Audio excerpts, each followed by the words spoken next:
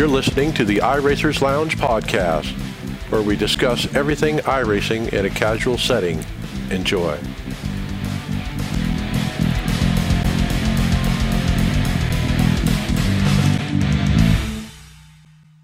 Welcome to the iRacers Lounge. I am your host, Mike Ellis.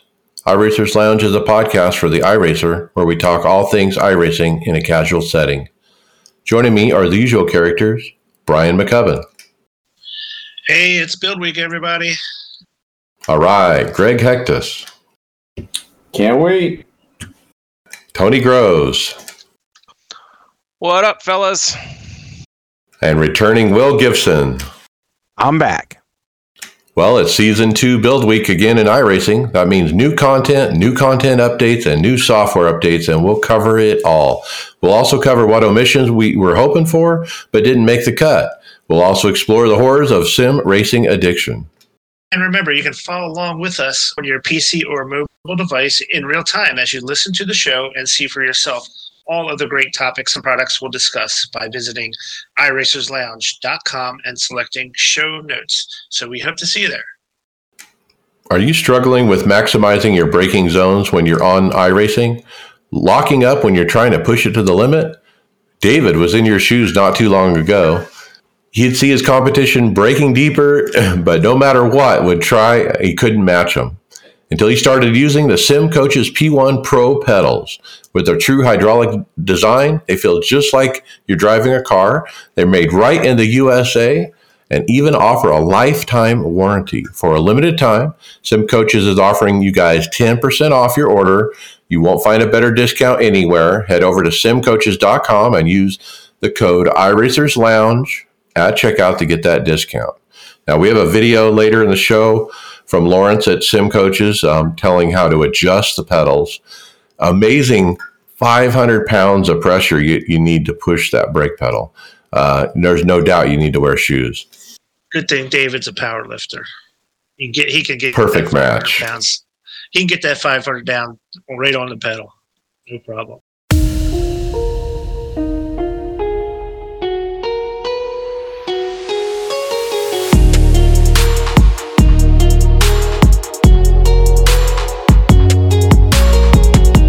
Well, let's get into hype. Lots of hype this week. Pre-build first. Yeah, so they always iRacing or their staff always puts out these little teasers right before the actual build comes, and they started early with Junior putting out a picture of the new Buick LeSabre for the '87 Cup cars. So he posted on his Twitter account. It's in iRacing colors. It's a looking car. It's their typical red, white, and blue scheme.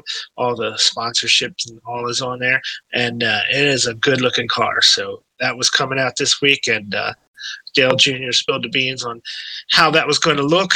He had mentioned it a while ago that they were working on this car for this build. So it wasn't a surprise that this is going to be coming out in this build. It was just cool to see this first picture.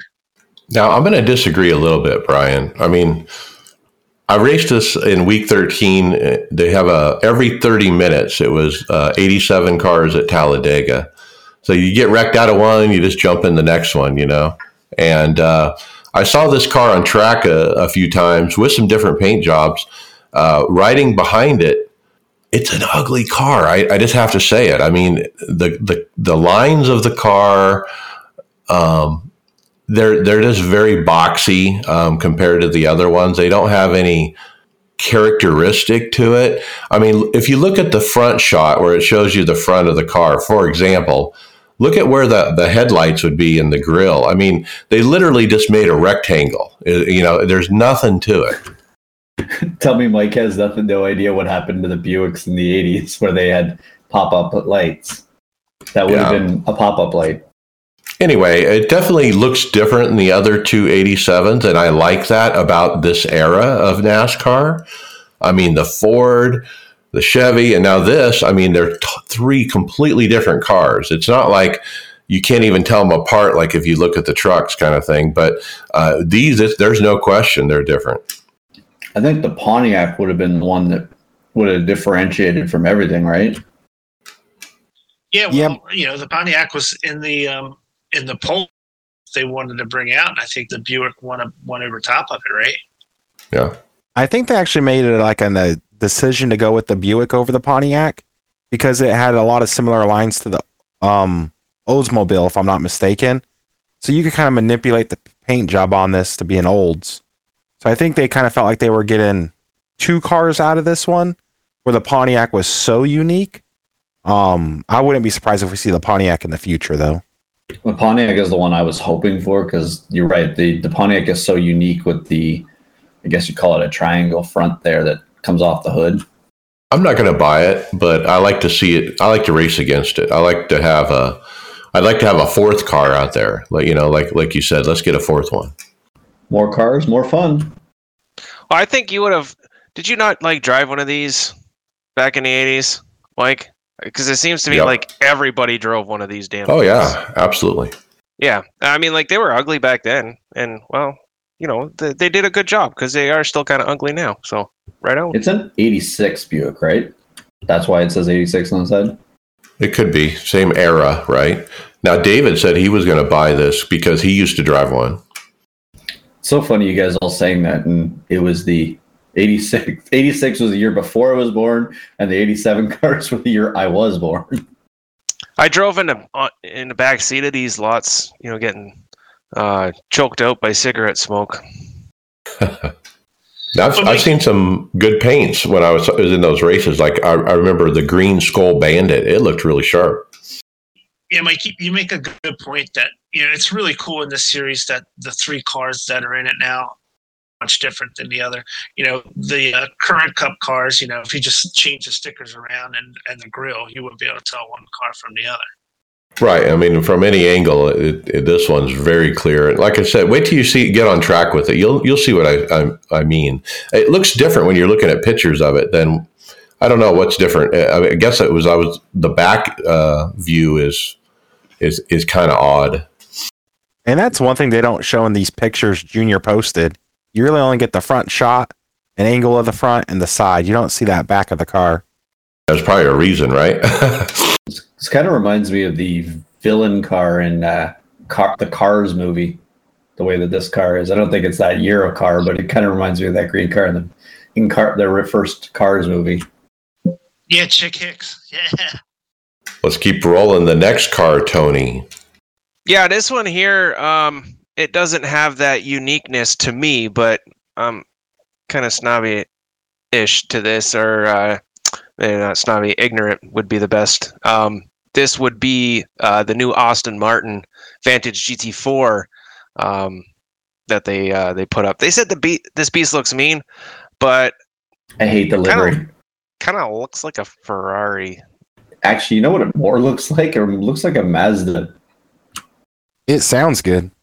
Yeah, that's a good point. That's one of the things that I thought when I saw the video that we're going to talk about a little later is the sound. It's a really deep, throaty sound. It reminds me a little bit of the Mercedes that everybody likes the sound of when you're racing around in those multi-class cars.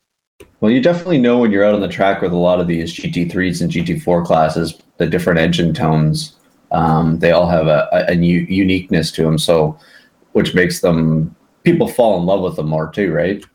Well, they threw the road guys a bone, got the GT4 car. So that was still, remember, this is all pre-hype build. What else was pre-hype, or pre-build hype, Greg, we saw in the garage? Yeah, so we heard that there was a Formula car being made, but we didn't know. I don't know did they ever really say beforehand if it was what series one it was, but they kind of show it sitting in the garage at that's that new track, that European track, right? That they only have the garage part in. But yeah, so this would be, I guess we'll announce it later in it, but it's the Formula 4. Yeah, I think there was a leak on that. Like they spotted it on somebody's computer monitor, the name of it in a video or something. Yeah, I think if you downloaded the last build right away, it made its name on the list as an FIA F4 car, and it got quickly pulled. Mm-hmm. And then Will, go ahead, Brian. I was just going to say, I went back from last week's show's notes. where we had the guy who categorized all the stuff he thought was going to be in this build, maybes and stuff like that. And this is one of the things that he had in there as a maybe. So it was definitely some word about IR4. So it was leaked to a point, but I don't think they really made a formal announcement. Okay, and then Will, the next one was a track. Yeah, this is the Winton Motor Raceway. I did not see this one coming at all. And being honest, I'm not super familiar with it. This is a track based out of Australia. It's kind of their short track of road courses is kind of what I've read up on it in the description. But we got some high quality screenshots, some really good textures over the curbing. But yeah, no, it was kind of a surprise we were getting this, but they definitely tweeted those high res screenshots. You know what this track reminds me of? It's the Australian version of VIR. It's kind of like reminds me of take your car to the track type of and do some testing with your own personal daily driver kind of track. It's not overly complicated. It's just a bunch of turns. Now we got the release notes. And then we got the final release notes. I don't think there's any differences between them, but it was nice that they released the notes ahead of time so people got a handle of what's coming. So let's go through that now. I'm going to cover stuff we haven't talked about yet, basically, but the Hyundai Veloster car, the stock car Pro Series Toyota Corolla Chevrolet Cruze, that's the Brazilian. Those were awesome.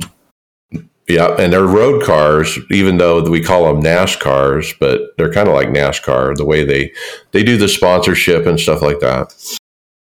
Federated Auto Parts Raceway at I-55, dirt. Of course, Tony mentioned Winton. Netcode improvements. Boy, I could have used that today. I saw that video. I got wrecked by Netcode today in the Phoenix race. Bad. Going down a straight line. New and updated multiple tire compound rules. That's for those F1 cars and such. New spotter calls for fuel usage, tire compound rules, and pit box calls. So guess what, guys? They added the countdown to pit road. I heard it last night, heard it today. 10, and then the 5, 4, 3, 2, 1. Timing is a little weird compared to the other one. I have both of them going. I got my sim racing apps, and now this new spotter call. I can't believe it's taken them that long to put this in there. Yeah, it's about time that they did that too. Because I seem to have a problem getting sim apps running right into the right headset. So it could be like coming through my VR. It could be coming through my monitor. I never seem to be able to figure it out. So now I can just get this right where I need it, and that's all I ever use sim racing apps for. So finally. Tony, there's two ways for sim racing apps. You either have a plug-in that tells it where to go, or it has to be whatever your Windows is default at. So that's usually where sim racing apps come through, is the default Windows. Oh, well, there you go. Well, I don't have to worry. Simpletons like me don't have to worry about that no more. iRacing hooked us up. All right. The GT3 class aerodynamic and tire updates. We'll go into this in detail later. We have a video. The NASCAR Camping World Truck Series 2022 season updates, like updated sponsorship, stickers and so forth. But not the trucks, which is so weird that we have not gotten the new updated trucks.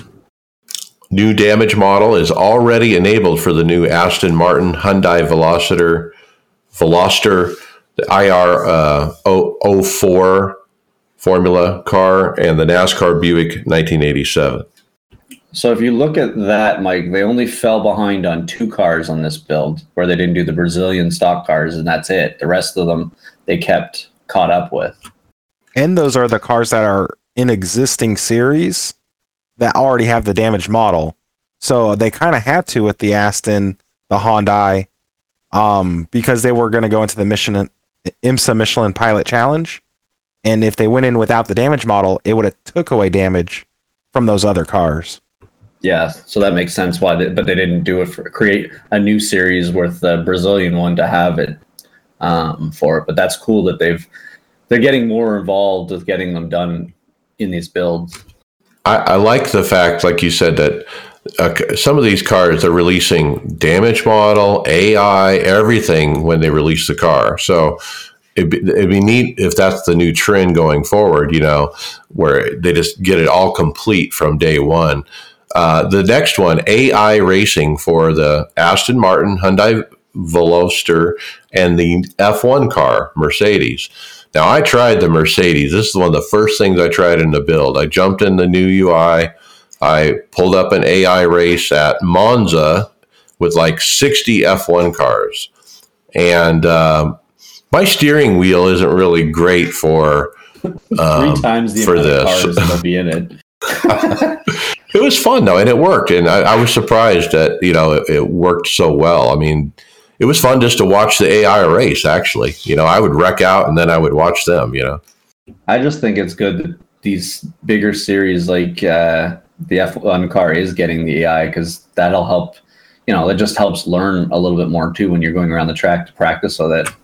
Yeah, I kind of decided now that there's AI, when I get my new wheel and everything, I'm going to make sure I'm up to speed with AI before I jump in a real race, and make sure I know how to handle the button pushing stuff. So that's really the intimidating part about that car, is like, I got to figure out, when to hit DRS, and I got to do all this other stuff. And yeah. Does that mean there's going to be practice? If you AI races, it'll be different. It'll be AI races. You could call them what you want. It's still practicing. If you lead every lap, Mike, you don't need DRS. There you go. Now, I didn't have any buttons mapped or anything because I'm in my NASCAR wheel. And so I would get to the end of the straight and the cars are passing me because I'm not pushing the right buttons. You're probably regenning all the time. Anyway, I also saw a video from Nick Neben, who's been putting out videos on all the content. He's great. He did a F1 AI race at Bristol Motor Speedway. And it was fun to watch, to say the least. So they also added AI at other track configurations: Monza, Coda, Circuit de Villeneuve, Silverstone, Suzuka, all the F1 and tracks. Winton. Basically, it's all the F1 tracks. The iRacing UI, of course, there's the multiple tire compound stuff.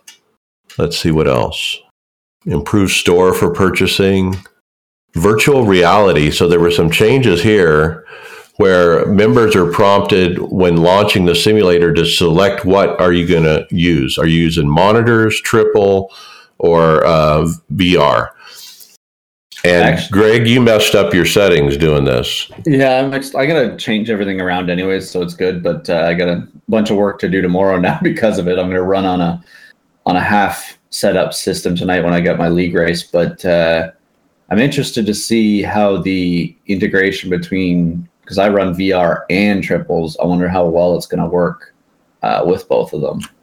So here's the experience. After the update, you launch the UI.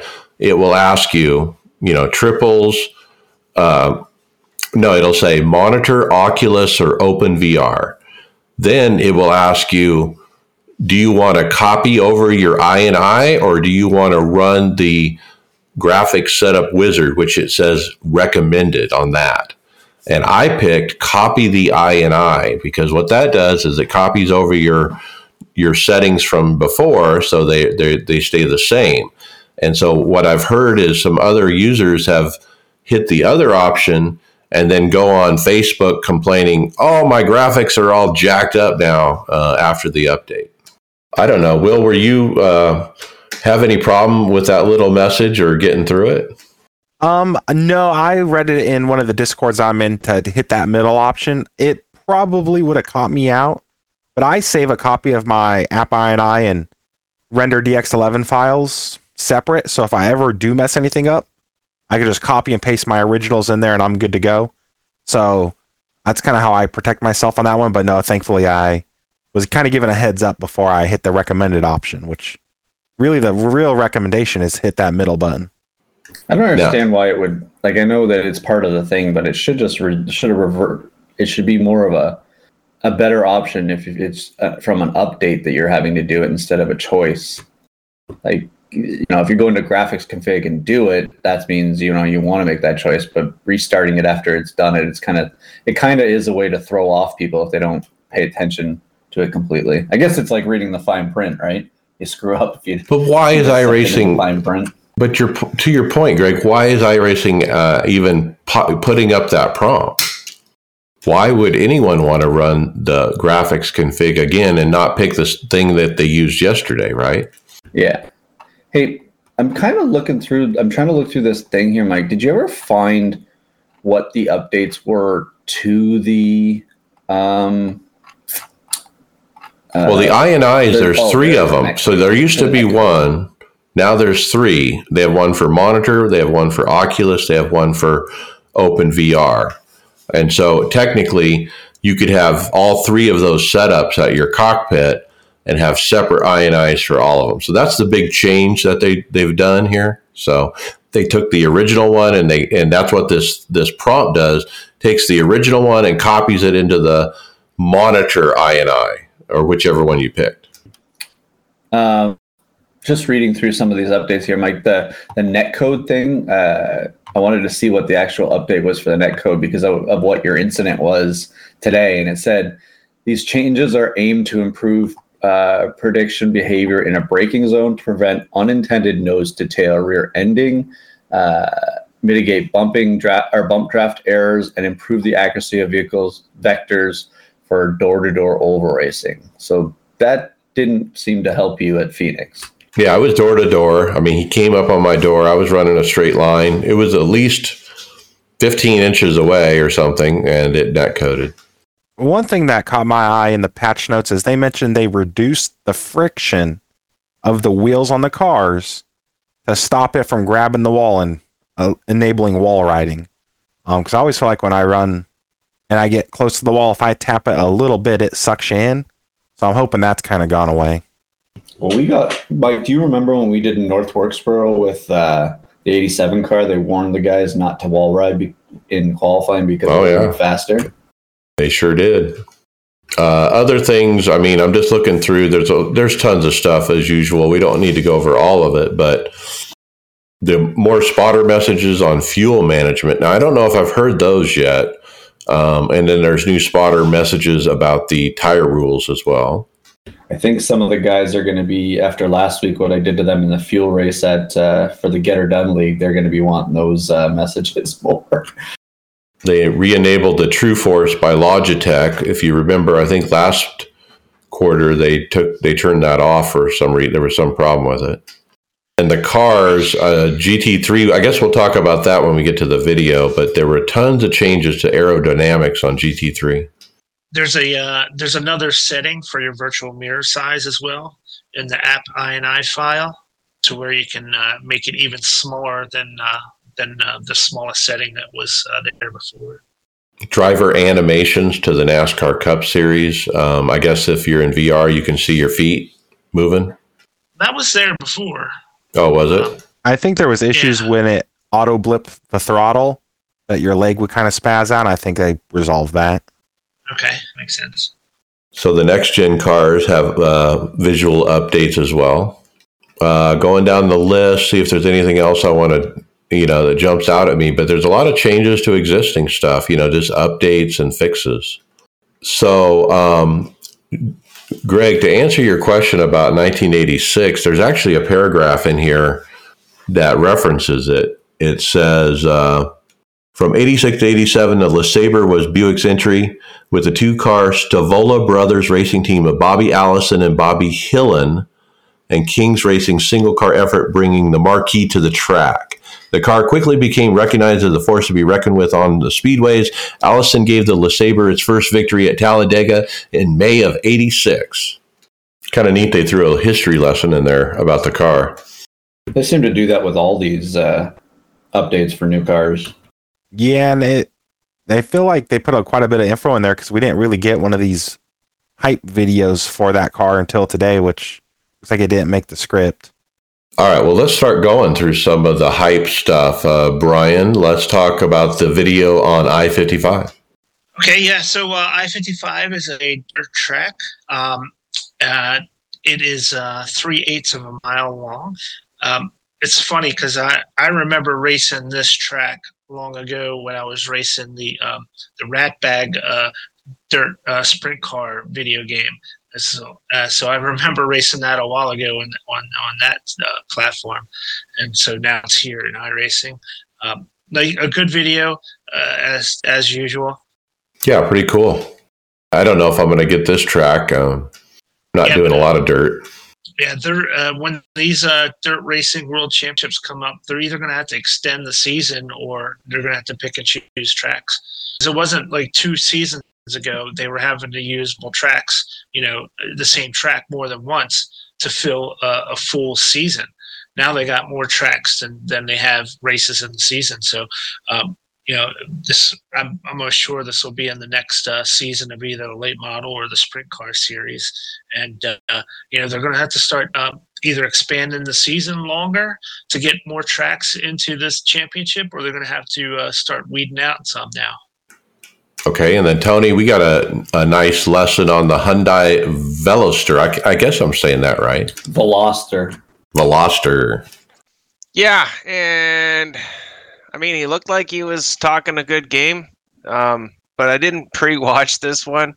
So I was able to kind of, take a peek at it without the sound on. So it totally defeats the purpose of what the dude was telling me. And this guy's not Canadian, right, Greg? This is Tyler Maxson. He's the driver. Okay. You put me on the spot. I didn't want to Paul Tracy this one, but Let me see his. I didn't see his name. Yeah, it's Tyler Maxson, and he runs for Brian Herta Autosport, and he won the championship in this car. I think 2 years in a row. Yeah. This is a pretty known car now because of their whole N series lineup in Hyundai. So it's kind of interesting that they've added this in. We saw it out of nowhere because they had the other Hyundai added in last build, right? Yeah, it was last build. Well, if I'm not mistaken, the Hyundai we already have is a newer car that was meant to replace the Veloster. So I think the Veloster was 2020, 2021, and then 2022 is supposed to be the Elantra, I believe. So I think a lot of people were expecting this car when iRacing first, teased they were bringing a Hyundai. So I'm really kind of surprised we got it. But it is cool because in this touring car racing, you will run an older chassis. It's not like a 1 year and done kind of car. Yeah, these are the kind of cars my son is into. He's into the whole car scene, and he's in his mid-20s. And yeah, he loved it. I sent him this video. He was all over it. Now, I can only go on the visuals, and I like the way this car looks. Like a lot better than that Aston Martin that we were talking about earlier. Oh, this one's just it's small, compact, but it's kind of got like a sleek meanness, if that's even anything. But that's what I see. I don't know. It just looks cool. I know nothing else about it. Well, here's a little bit of an insider. I was kind of just staying quiet, but I used to drive a Hyundai Veloster. I bought them brand new when they first came out. I bought a brand new one, and then when they brought the turboed version out, I traded my non-turboed one in for a turbo one. That was probably 2013, I think they came out in. But yeah, these are pretty fun cars for a front-wheel drive car. And now these new N models of them are very powerful. And I'm kind of interested in this series, but I just don't know if I can add another series to race in for my busy schedule. They look fun to drive, for sure. Another car that looks pretty fun to drive is the new Brazilian stock cars. We got a video from iRacing kind of promoting them with some help with Tony Kanaan. What do you guys think about this video? These cars are not much different than the car we just talked about. I mean, I would, if it, a layman would, like me, would think they're in the same series probably. Not with the same. They have a big horsepower difference, and the fact that I'm guessing both of these are rear-wheel drive too. Yes, and that's the thing that's kind of confusing about them. When they first announced these, I assumed these were front-wheel drive cars, and I kind of assumed it would be like a touring car on steroids. But these are actually rear-wheel drive V8s, and I would love to know where to buy a Toyota Corolla that's a rear-wheel drive V8. Both cars don't exist that way. But this is I think this is really cool for iRacing. It's definitely not for everybody, but I think it's really awesome that they're doing kind of a regional content the same way Australian has the V8 supercars. This is really awesome for South America. The funny thing is, I mean, if you look at it, it's kind of weird. Like, we're running a rear-wheel drive car that's an actual front-wheel drive car, but it's no different than in the Cup Series where Toyota Camrys aren't rear-wheel drive. They're front-wheel drive, but yet they have it. So Tony Kanaan did the voiceover on the video, and I guess he helped with the development of the cars as well, obviously. You said he raced it, right, Mike? He races the series. Yeah, he races this currently. That's part of it. I'm sure that he's the one who, tied everybody together for the scans, would be my guess. Since he's, as you called him, the ambassador to iRacing. I don't know if I'll buy this one either. I mean, like you said, my plate is full. It seems like this car would fit really well in between a GT3 and a V8 supercar, kind of in the middle. Ladder car. They did a Twitch. Tony Kanaan, and Tuesday morning when the release was out, being put out, I didn't wake up to look at it, but I was hoping, and we were talking throughout the week that, because they said, hey, we're going to have a big surprise on the Twitch Tuesday morning. So I was thinking, they're going to show these cars, they'll show them at Brazil, and then they'll have the rain come on. But guess what? No rain.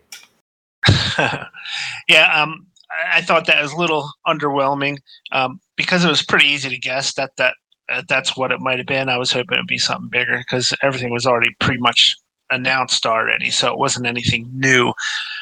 It was just Tony Kanaan actually driving in the series. Right. It was just the wrong choice of words. I mean, he said, we're going to have a surprise, but then later they announced the cars anyway, so we knew they were coming, and yeah. The next video was the Aston Martin Vantage GT4, but the pre-hype, we just had a screenshot.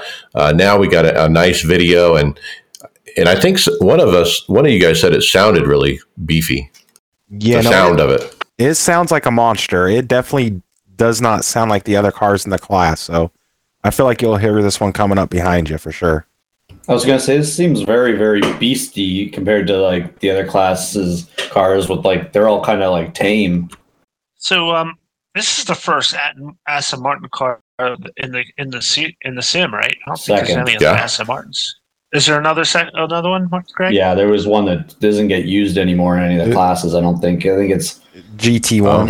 If it's not put in the legendary thing or whatever you call it, archives, but I don't think it's used in anything. Yeah, I think it still races with the old GT1 Corvette. I think it falls under the GT1 category. That's what it is. Yeah, I forgot about that car. This next video, Greg, really made me want to go road racing after listening to Christian. Now, Mike, I haven't really got a chance to go through this video. Do you remember what he was saying completely in it?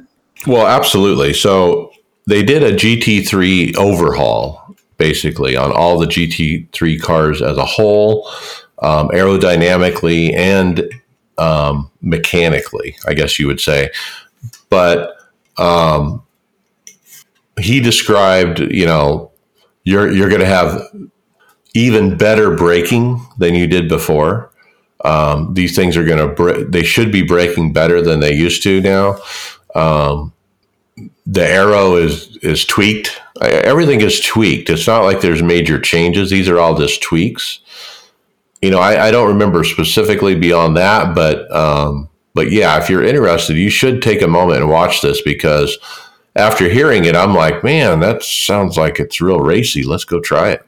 Well, yeah, I have a GT3 race tonight, and I'm running a Lamborghini, and I did a quick couple test laps with it beforehand at Long Beach, and it definitely did feel different, but I don't know. I don't have enough seat time in the GT3s to know completely how much different it felt. And I think Long Beach might not be one of the tracks that's a good characteristic for it, because it's not a really huge high speed track. It's more like obviously being a street course. So I'd be interested to see how it would have operated at Daytona and the high speed corners and things like that. Yeah, it sounded like a lot of the changes, they kind of said you would feel more changes at high speed with the high downforce. Lower downforce and medium downforce, you wouldn't notice as much. There was some changes to the tires. So there is going to be performance fall off if you do like 2 stints.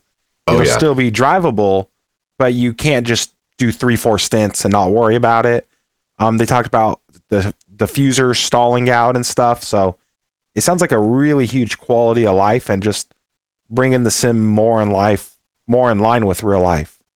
I feel like the GT cars always have when you're in the IMSA events or anything like that with these cars, or even in just their series, when you double stint tires, there is no penalty for it. Like the second stint is basically identical to the first stint. When you put fuel in it, it's a little bit tough to drive for the first couple laps, and then when it just stabilizes back out, and I just feel you don't have any penalty to it. There should be tire fall off, and you should know on that second stint that it's low. So I'm kind of glad that they're kind of doing this, because then it makes you feel, or makes you think like, okay, maybe I take tires, and on the, if you got a longer race, you can go, tires might make an advantage on if somebody doesn't to when somebody does. And the way I kind of understood it, I was at work, so I wasn't paying like 100% attention, but it sounded more like it had to do with the heat cycles than it did with just overall wear. So if you're not abusing your tires, it'd be easier to do 2 stints rather than if you got them really hot, cooled them down, slowing down on pit road. So it sounded like it wasn't just wear as much as it was heat cycles as well. Wonder how many people it catches off guard right at the first time you try that, and you like abuse the tires late in the run, trying to run a fast lap or something like that. I gotta say, the work that goes into this type of change, where nobody would have said anything if they didn't change anything on this particular type of car, probably. But they work on it. They got these professional people that are, professional racers. They got professional engineers, and they figure out, hey, we need to adjust this. This isn't right. We need to do this when they're at high speed. We need to have more tire fall off. And then they make the change. I mean, that's what's so cool about iRacing is it's always evolving. The next one is the Formula IR04 video. Basically shows a lap around the track, shows some glamour shots of the car up front. It's a typical ladder open wheel car, right? It's also another Halo car, which a lot of, the smaller series don't have Halos, right? They do now. No, this is the car, like I said, it's branded IR04 because there's not really a national or international championship with the same chassis. There's different chassis around the world. It's more of a regional series, so I think that's why it got branded IR04. And it's really kind of what's replacing the Skip Barber car in real life. So this was definitely needed for iRacing to stay relevant at that lower level. But it does feel like we've gotten a ton of open wheel cars lately. And it's kind of a confusing ladder unless you really, really know what's going on. Well, this is kind of an odd change to the Skip Barber because that's a lot more powerful than a Skip Barber car. I like that there's a ladder system with the open wheel cars. And like I said, I intend to kind of try to get into these type of cars this year. And if I'm going to start right on the F1, but if it's not working well, I may backtrack. I may go down to something like this and just, sow my oats a little bit. I would not be surprised if this eventually takes the place of the Renault 2.0.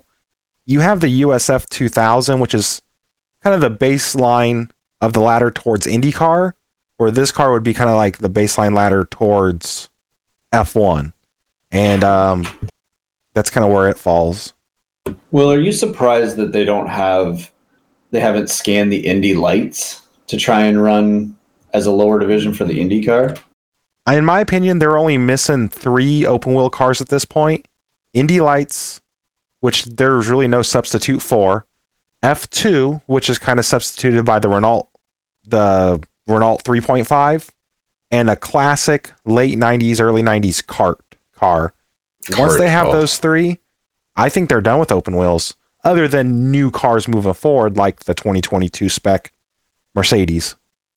See, when I think of the kart car, all I think of is Sylvester Stallone. No, Paul Tracy, Dario Franchitti, all those guys. Man, it was 1,000 horsepower with turbo. Yeah, I feel like I wish Dale Jr. just did the podcast with Al Unser Jr. Those guys paired up with the classic Indy car from that 90s range. I think that would have as much hype, if not more hype, than the classic NASCAR cars. And that would be perfect for retro open wheel cars, and that only leaves Indy Lights and F2 at that point. Wouldn't that be the most powerful car, too? Well, I think it would. Hybrids. I mean, I don't know. We're talking lots of horsepower. Lots of horsepower. I mean, the LMP1 is up there in horsepower with 2 motors. I think like power to weight to downforce and drag and everything, I would say it's probably be one of the higher performance vehicles. It may not be the quickest because it doesn't have the most downforce, but I feel like it would be a driver's car. Okay, Tony, and then what were we hoping for that we didn't get? Well, Kyle Zimmer, as I'm sure many of us were kind of bummed out that no new Atlanta track was in this build. Everybody's kind of figuring that was going to happen, especially since Atlanta's a couple weeks away. And nothing. Maybe, do you think maybe we could see it in a couple weeks? Maybe they wanted to release it and, you know, some bugs are happening or whatever. I don't know. Maybe that's what I'm thinking, is maybe we'll still get it. I mean, we can hold on, but they do go, like the Coke Series does go to Atlanta twice, correct? Well, they go there next, and so that's why we were thinking we would get it. Yeah, I realize that, but I'm pretty sure they'll be there again. So maybe for the next time, if we don't see it in the next patch, maybe. I just find it odd that if it's something that, I mean, obviously it was just a render when they kind of created it on iRacing, and now that, you know, they're going after building it in real life from what iRacing tested, but do they have to rescan it then and figure it all out? I mean, maybe that's what's holding it up. They were down there in December, I think, scanning it. Yeah, so it's... And there had to be some kind of delay in them scanning it and getting out on time, because it made everything lined up for them to have it for this Coke race. But I don't think they can do it anytime before the race start. I mean, the race is in 5 days, something like that. They're not going to have those guys run a new track without having any, you know, significant amount of testing time. My only thought is this track was built assuming the Cup cars would stay 550 package, and we've gone away from that everywhere else except here. I almost wonder if they're just going to hold off on it to get more real world data to make sure what we get matches accurately, because all iRacing has to do is to tweak the 550 next gen car for us to kind of match the real world, and it's done. So I'm assuming it's just because they want that real world data. NASCAR Twitter today is talking about NASCAR is thinking about engaging the double yellow line rule for Atlanta this year, make it a true restrictor plate race. And then people were saying, let's rename it to Atlantadega. That's a good one. So I actually agree with some of the replies in this thread. It's like, I don't know, I kind of like the old worn out Atlanta, and I kind of do too. You know, the tires are a lot more of a factor, so there's a little bit more tire saving strategy that comes into these races. I think a new surface like that's going to be a little higher bank. The tires aren't going to wear out quite as much. So, you know, although I do like the idea of being current with the current NASCAR schedule and the current track configurations, I wasn't excited to get rid of Atlanta in the first place. I totally agree with you, Brian. That track is so much fun because of the wear and the fact that you got to drive it. And I'm really interested, you know, when we get there in 2 weeks in NIS, and if it is the old track, what it'll be like to drive this package on that track and what kind of tire wear we'll see with it. Atlantadega. I can't wait. I think I'll be good there. What about Atlantadega? Ooh. All right, next up, this was clever this week. in a series of YouTube videos, some of sim racing's top streamers like Dave Cam, Matt Malone, Race Beyond Matter posted videos of horrors of iRacing addiction. Unfortunately, in this sometimes humorless world, some took the satire videos the wrong way, and content creators like Erman Ham Sandwich had to remove their posts because of some misdirected backlash. And I first saw this with Dave Cam, our buddy Dave. A great video. He's kind of lamenting is the word. You know, I'm spending all my time in the garage and all my money is going to this equipment and I don't have time for the wife and, you know, and all this kind of stuff. And so Matt Malone, I mean, he took it to the next level by having his wife actually create a video, and she is lamenting, and she called her video "The Wife of a Sim Racer." He's always missing, you know, and that kind of stuff. And Tony, I immediately thought of you and your better half, and I thought she might get a kick out of this. Oh, she totally got a kick out of it, but she's a complete enabler. I mean, she's right beside me doing it at the same time. So she definitely has a different spin, but she's still got a chuckle.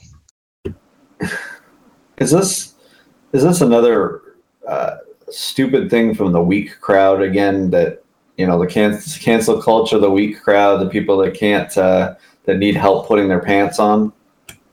Well, the ham sandwich guy, yeah, he couldn't take it. He had to actually remove his video. He took it down because of the cancel culture crap.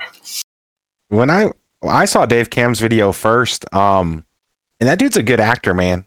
I thought something really happened at first. I was like, dang, what happened? What's going on here? And once I realized it was a joke, I'm like, oh, okay, you got me.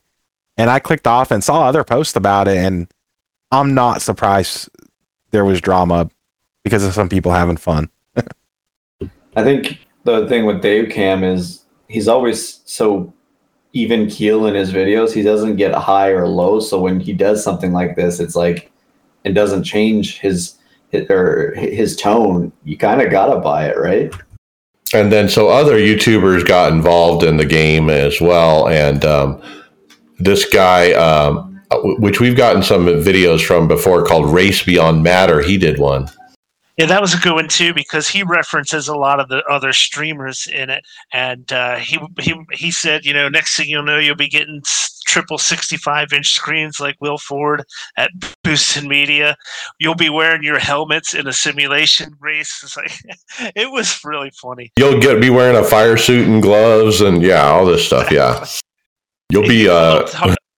He's a little tougher to understand because of his accent, but if you really listen to what he's saying, it's really funny. He does a good job too.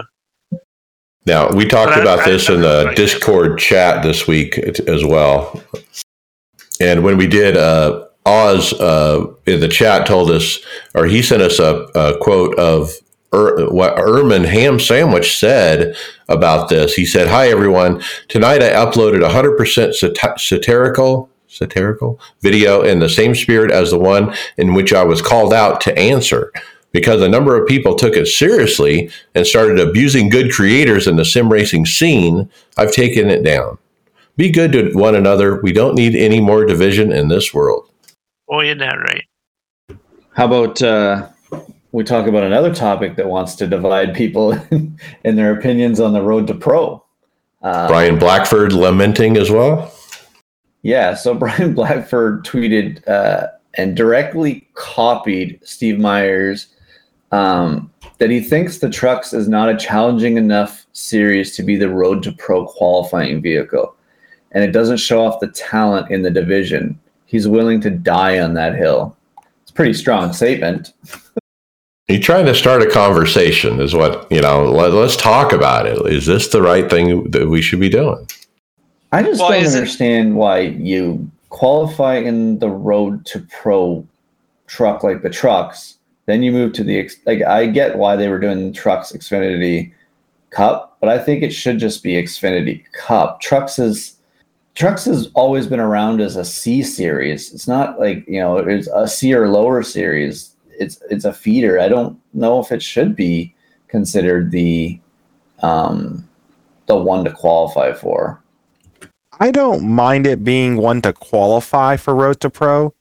My biggest criticism is the Road to Pro or the Xfinity series of the ladder is too short, and I don't think it really gives you time to show. I think the trucks is a good way to see if you could handle the schedule and the commitment, because that's the first thing is you got to be able to make the time to put in the work.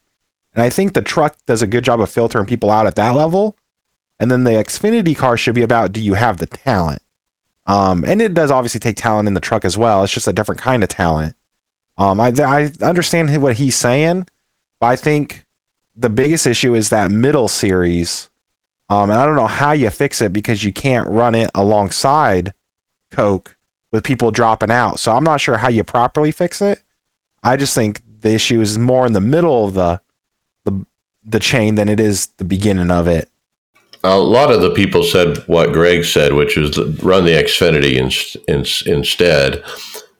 In a related tweet, Boyd Hogan said, Road to Pro should be one of the current cars, and thinks the top 3 series cars need more off-throttle time to make better racing. Wow, and he even copied in Dale Jr. on it. All 3 of these series had off-throttle time, and then NASCAR decided to start fiddling with these cars, and now they've realized that they screwed them up, and they started going back. I mean, the Xfinity car is probably one of the more exciting cars to drive on the sim.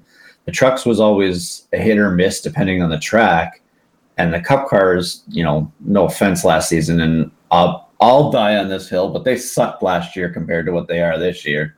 But better racing is when you have to start race somebody by on and off the throttle. Trying to draft somebody and get on the throttle real fast after just being out of it for like a second isn't real racing to me.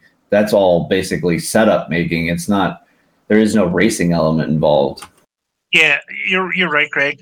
Talladega and Daytona are enough draft tracks for the series. They don't have to have every mile and a half track be a drafting track and every mile and a half and higher.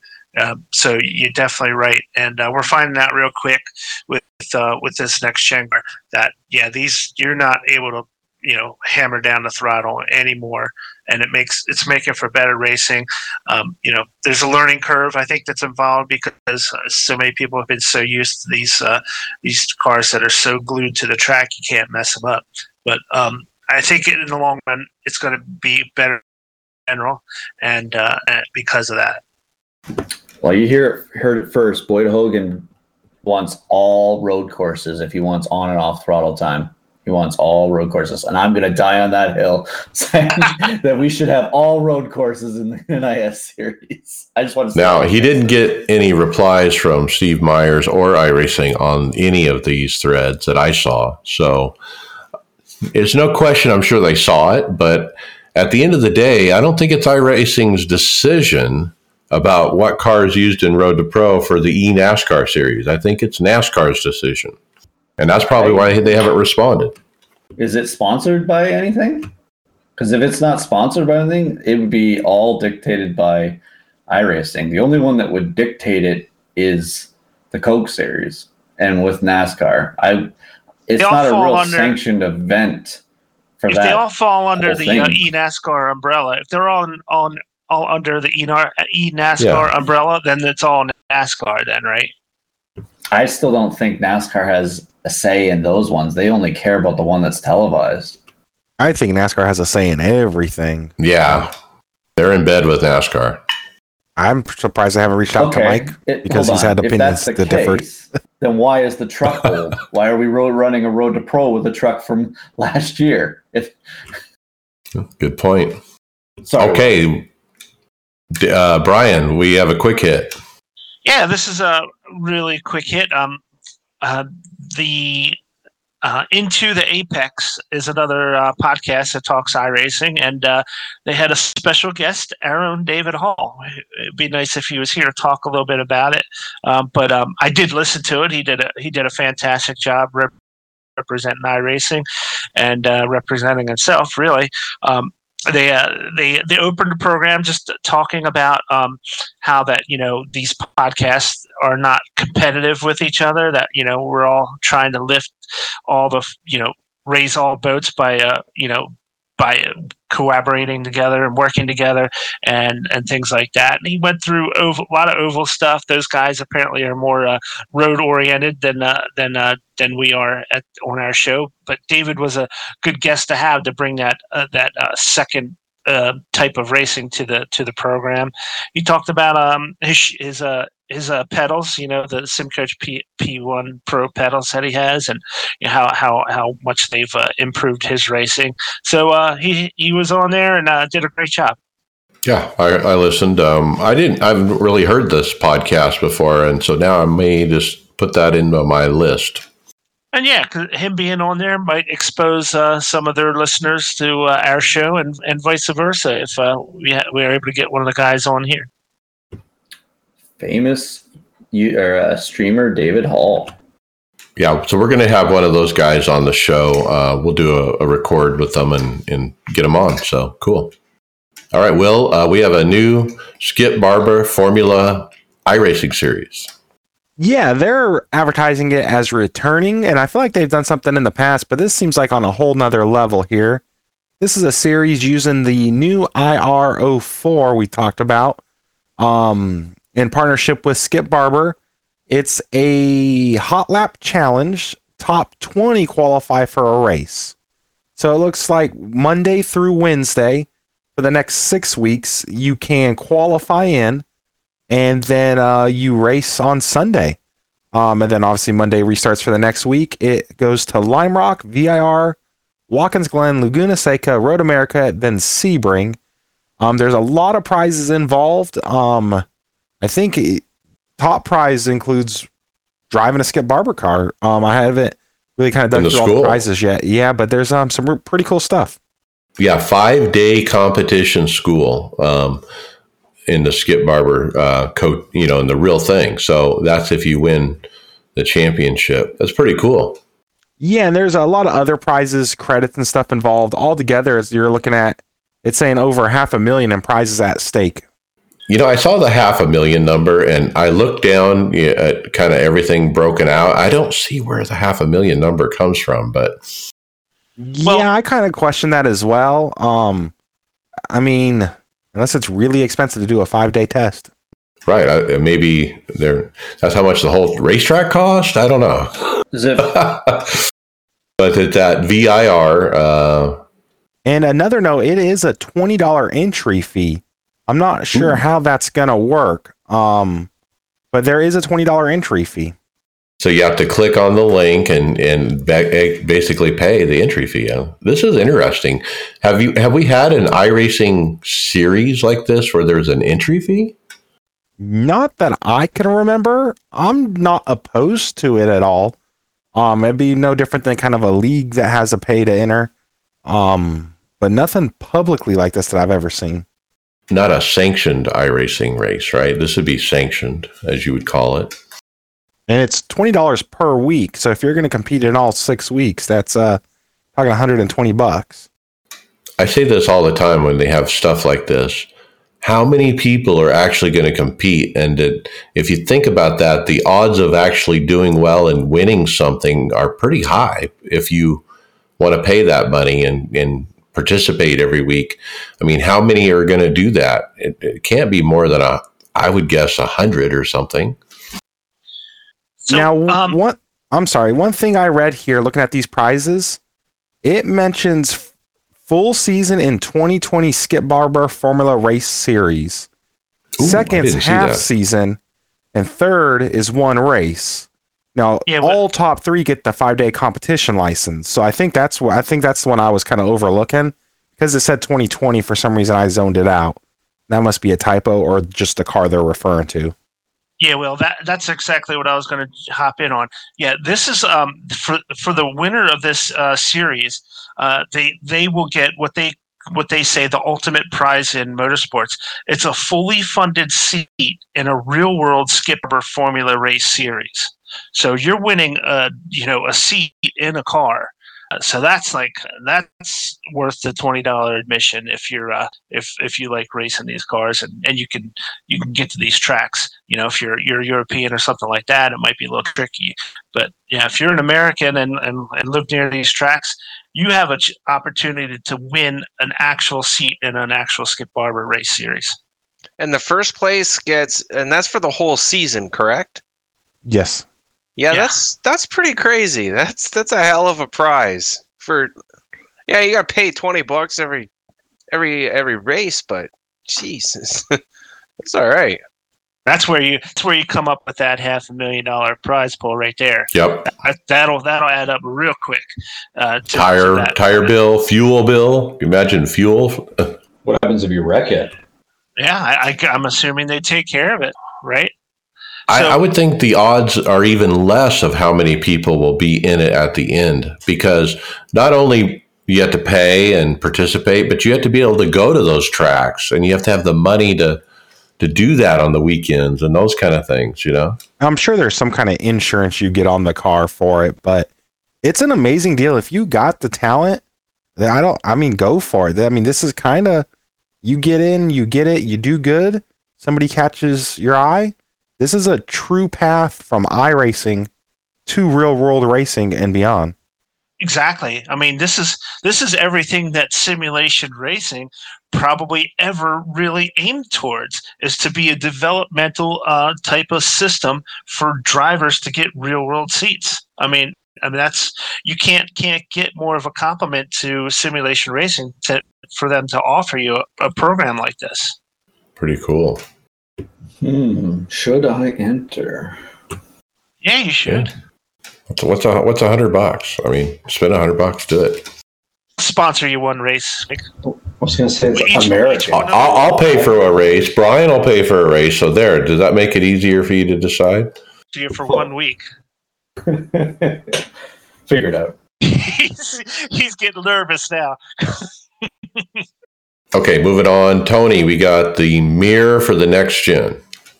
Yeah, Jed something or other asked in the iRacing forums, why doesn't the new Cup car have the rear view mirror and the rear camera on the dash? And Brian Simpson basically said, I'll paraphrase it, but not enough bang for your buck, performance-wise in your computer. They said adding that dash camera is just be a huge task on the computers, and we kind of already have it anyways. So didn't really see a point in bringing that in. Yeah, and another point he made was that the real life drivers, some of those guys don't trust that camera on the rear of their car to give them the proper information that they want. They just don't have the confidence in that camera rear view mirror. But he said in iRacing, that camera is pretty much dead on, because there's no worries about kind of it's all done simulated, so it's really well done, and there's no difference between that and real life.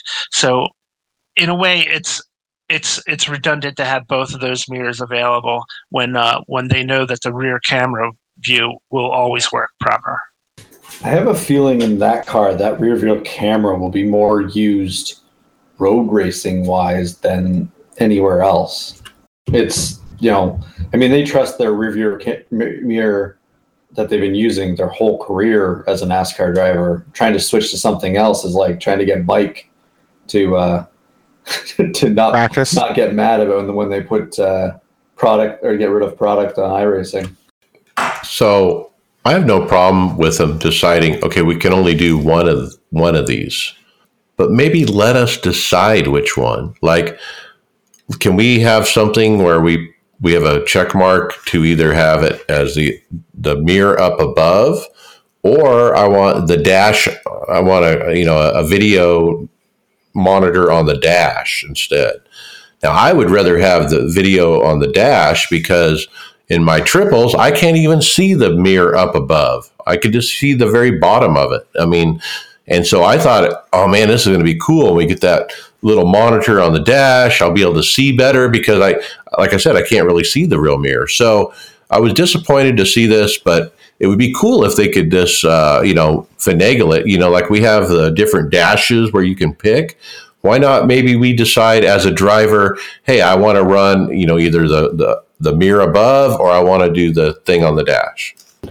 I think the biggest issue with that, Mike, is they still haven't found a way to put the right mirrors on when you pick the number for how many mirrors you want. So from 1 to 4, it basically gives you the option. So if you're running a cup car, you get the side mirror and the rear view mirror. If you pick 2, if you pick 3, when you get a road car, you get all the mirrors and a rear view mirror.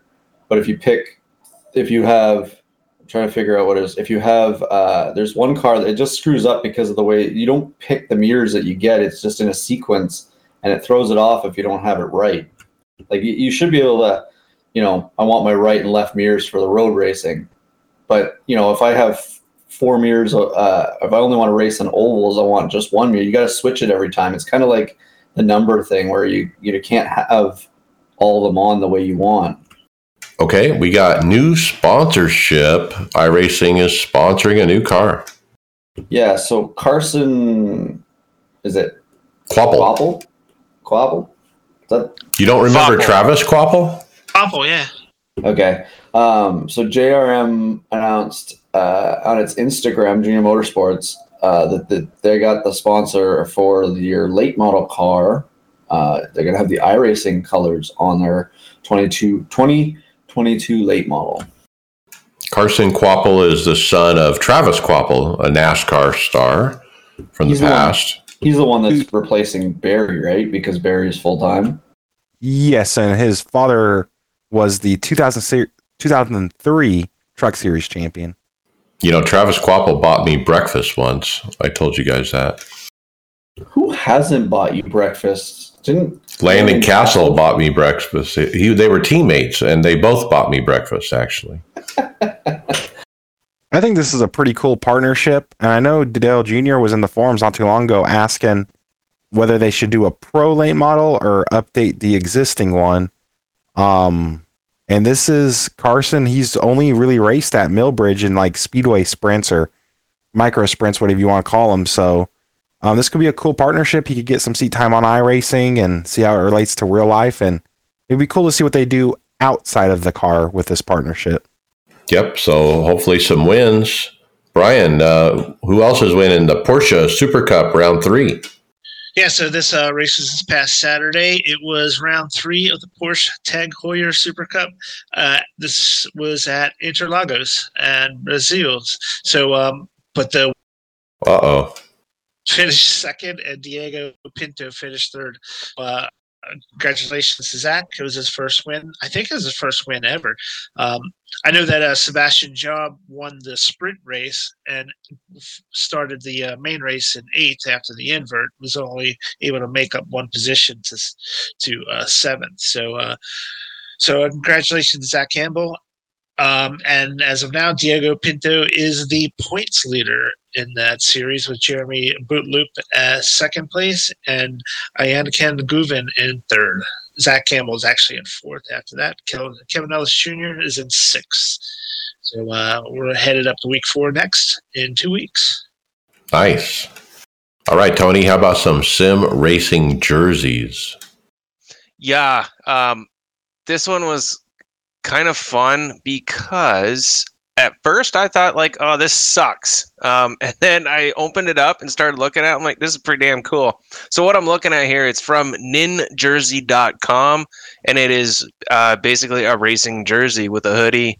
I didn't see if they the range of what they offered. Basically the picture that we're looking at, that we can go to the iRacers Lounge website and you'll see what I'm staring at. Very colorful jersey, fully 100% customizable. So you can customize like the colors, everything that's put on it. And that's from the front, the back, the sleeves, the hood, the wristbands are customizable. Every part of this jersey is completely customizable. So I was kind of checking that out and I was like, man, that's really freaking cool. Yeah. So like if you had a team, an esport team, and you had colors and logos and schemes and stuff, you could make a really cool jersey with this company.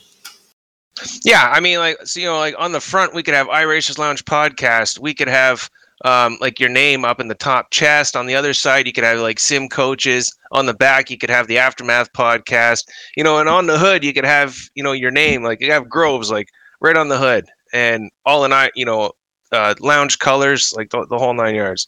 I mean, put it to your own deal, but yeah, the level of customizing that you can do on this thing really blew me away. It'd be cool if one of our listeners who's into design designed us up one that looked like you just mentioned, and I would buy it. I would buy it in a heartbeat. Well, just for shits and giggles, I checked this out, and like Canadian, it's $85, and that's not too bad. Now I see it's like in euros, so it's got to be from across the pond, but you get a little bit on the shipping, but it's still, like, even in Canadian dollars, that's not a terrible price for something that you can basically build yourself, and you don't really have to settle for, oh, well, they only have it in like pink and purple, so now I got to have this. It's do what you want with it. It's cool. Yeah, I've explored the website quite a bit. They have all kinds of different ideas, pictures of different jerseys and different things that you can do. This one, they call it the Imola GT hoodie. And, it definitely says sim racer across it and e-sport and those kind of terms to make it look like, hey, you could, brand this. Pretty cool.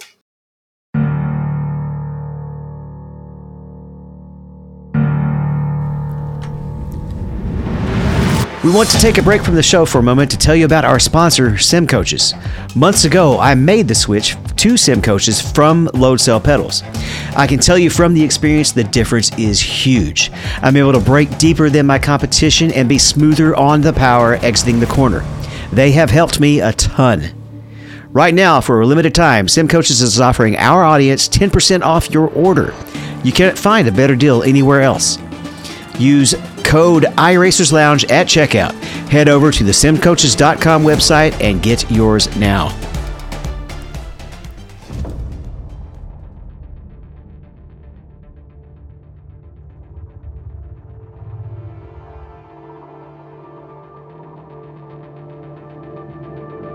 Let's jump to podcast housekeeping. We had a new Aftermath podcast finally. Tell us all about it. Yeah. How about that, eh? After what seemed like forever, we were able to, pull it together. It's not a very long one, just a quick little deal. But Tony was saving up some sound effects, and he had to really talk about his Daytona win, so we were able to give him a few minutes to be able to do that. But it was nice to kind of get back behind the mic and throw out an episode. All right, check it, and don't forget to check the iRacersLounge.com for show notes. We're on Discord. Make sure to find us there. There's some great discussion ongoing throughout the week, and I am previewing stories that are going to be on the show in the Discord. So if you want to preview, get over there. We're also on Performance Motorsports Network. Podcast Fantasy League. In a casual setting. So check this out. We have a Tony leading the overall league standings after this past week at Las Vegas. Unfortunately, that Tony is not me. I am buried deep somewhere down below. But Tony Rochette took the top spot after the third race. And not really much surprise, but we got old Res Dog, our past champion, hot on the heels. So they're out to a nice early start, an early lead. And personally, guys, I am still just trying to figure this out. I think I had like 3 of my guys die on me. And Greg, you're shaking your head. I know you had just as good of a week as I did. Brian? I'm TJ Majors right now. Anybody I pick, I jinx. Yeah, yeah. Brian's shaking his head and laughing too, so I know he had a great week. Yeah, that was awful. I think I was 32nd or something like that. It was terrible. We're coming to see with these new cars and how loose they get. Good drivers are knocking themselves out. People who you would normally pick as being a fast driver, these guys are getting knocked out on a regular basis now. So it makes it a little tougher. You don't always see the same 5 names at the top. Yeah, and Wow. that's kept things like super interesting. And obviously some guys are gonna be able to to hit the right guys, and others, like the majority of us, are just gonna we're just gonna be burning our guys up for the first little while until things settle down. Now we've got Phoenix coming up next week, and this is like normally Happy Harvick's playground, but it really hasn't been doing a whole lot as of late. So you guys got any thoughts on him? Like, think he'll kind of pull his socks up and figure it out? No. Oh, that's Joey's track now. Joey, Chase. I mean, Larson was competitive last year. Chase won there recently. I think Truex Jr. would be a good pick. Hamlin. Well, you say like, yeah, Truex, but Hamlin and Busch, they're having a hard time. A lot of like the Toyotas seem to be having a tough time right now, and they'll figure it out. But are they going to be able to do it this soon? Toyotas were going to be 1-2. They got last speed, weekend. just inconsistent execution. I feel like Truex is the kind of guy who will either do amazing or bad, and I just feel like this would be one of the tracks that he'd just turn it on at. I was going to say, there's also, there's only 6 Toyotas in the field, so it's really hard to, they're spread over basically one organization for all 6 cars, right? Yeah, but when those Toyotas hit, man, they dominate. I'm sure there'll be a point in the season they'll do it. Oh, you know it, and you just hope you have enough picks left to be able to capitalize on that. I mean, like the easy pick this week is gonna be Larson. He's gonna be up in the mix, but do you burn through all your Larsons all right at the beginning of the season, or tough call? I don't know. I'm still super stoked. This is a fun year watching these guys have their hands full with these cars, fighting everything, blowing up tires, just totally screwing up my lineup. As much as I'm swearing at it, I'm loving it.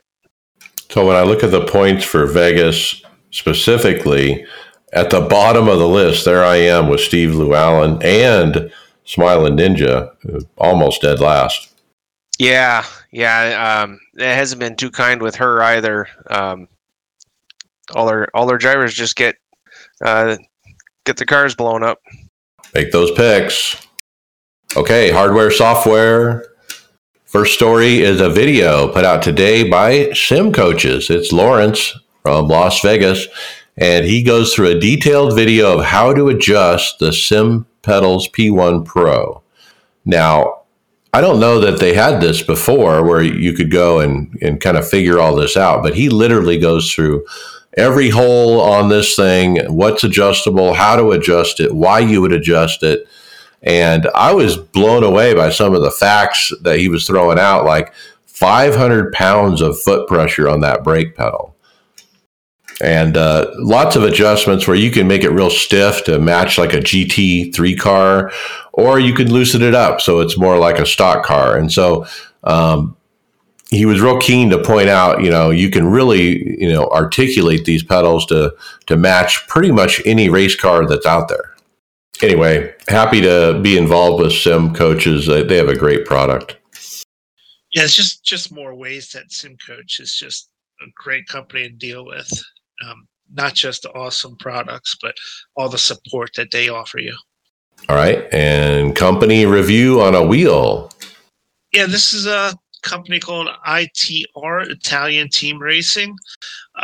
They have a bunch of formula style wheels. They have some other products too, like dashboards and electronic components. They have their Formula wheels. They have like Ferrari replicas. They have a Williams replica. So they're decent looking wheels. They're running anywhere between, the higher end wheels are between 850 and 900 euros. So not on the cheap side, but some of them have the full digital screens on them, like the Mercedes replica. The Ferrari replica has it as well. There's some that are a little bit less expensive too, that don't have as much bells and whistles, but are still looking pretty nice, like their Butterfly IR F1 FWF1, which is a butterfly steering wheel with just all buttons on it. Really, really good options here. Yeah, I mean, when I look at the Ferrari replica wheel at €1,000, I mean, it looks really nice. I mean, high quality. It's got a display. I mean, normally the displayed Formula wheels are a bit more money than that. They almost look to me like historical wheels or wheels from the past. I don't know if these have a modern look to them, do they? Like the Williams one is definitely a wheel from the past. But if you're into the replica style wheels, boy, this is the place for you. And I can't believe I haven't heard of this company before, but apparently they've been doing wheels for some time. They have another one called the PX Ferrari replica, which is a Formula wheel, and it's got where the LCD screen would be if you get one with it built in. It actually has a holder for a cell phone if you're using like a program like SimHub that can put telemetry up on your cell phone. So it's actually got a clip on the wheel for a cell phone for telemetry. And, it goes from being a, 850, 900 euro wheel to $249 or euros. So, if that's an option for people who don't want to spend all that extra money to have a phone that they use for telemetry right now. All right, pretty cool. This next one is pretty cool. It's Barry Rowland back with a video on the MME Motorsport sequential shifter review. And it's a nice blue steel with a really hefty handle on it. I mean, I don't think I've ever seen a sequential shifter with such a big, thick handle. It looks like it's really hard to mount because it's so narrow and such a small footprint. But the force that Barry has to pull when he pulls it, it's adjustable. Of course, he can make it softer or harder, but it's a really nice sequential shifter. This company actually does real motorsports products, and then they're venturing into sim products. The bulletproof is what he called it. Yeah. This is the same company he did a H pattern shifter review on not too long ago, correct? That kind of would turn from H pattern to a sequential. No, I think at the handbrake actually. So he had both of them installed, a handbrake and a sequential. So this unit runs €399 plus VAT.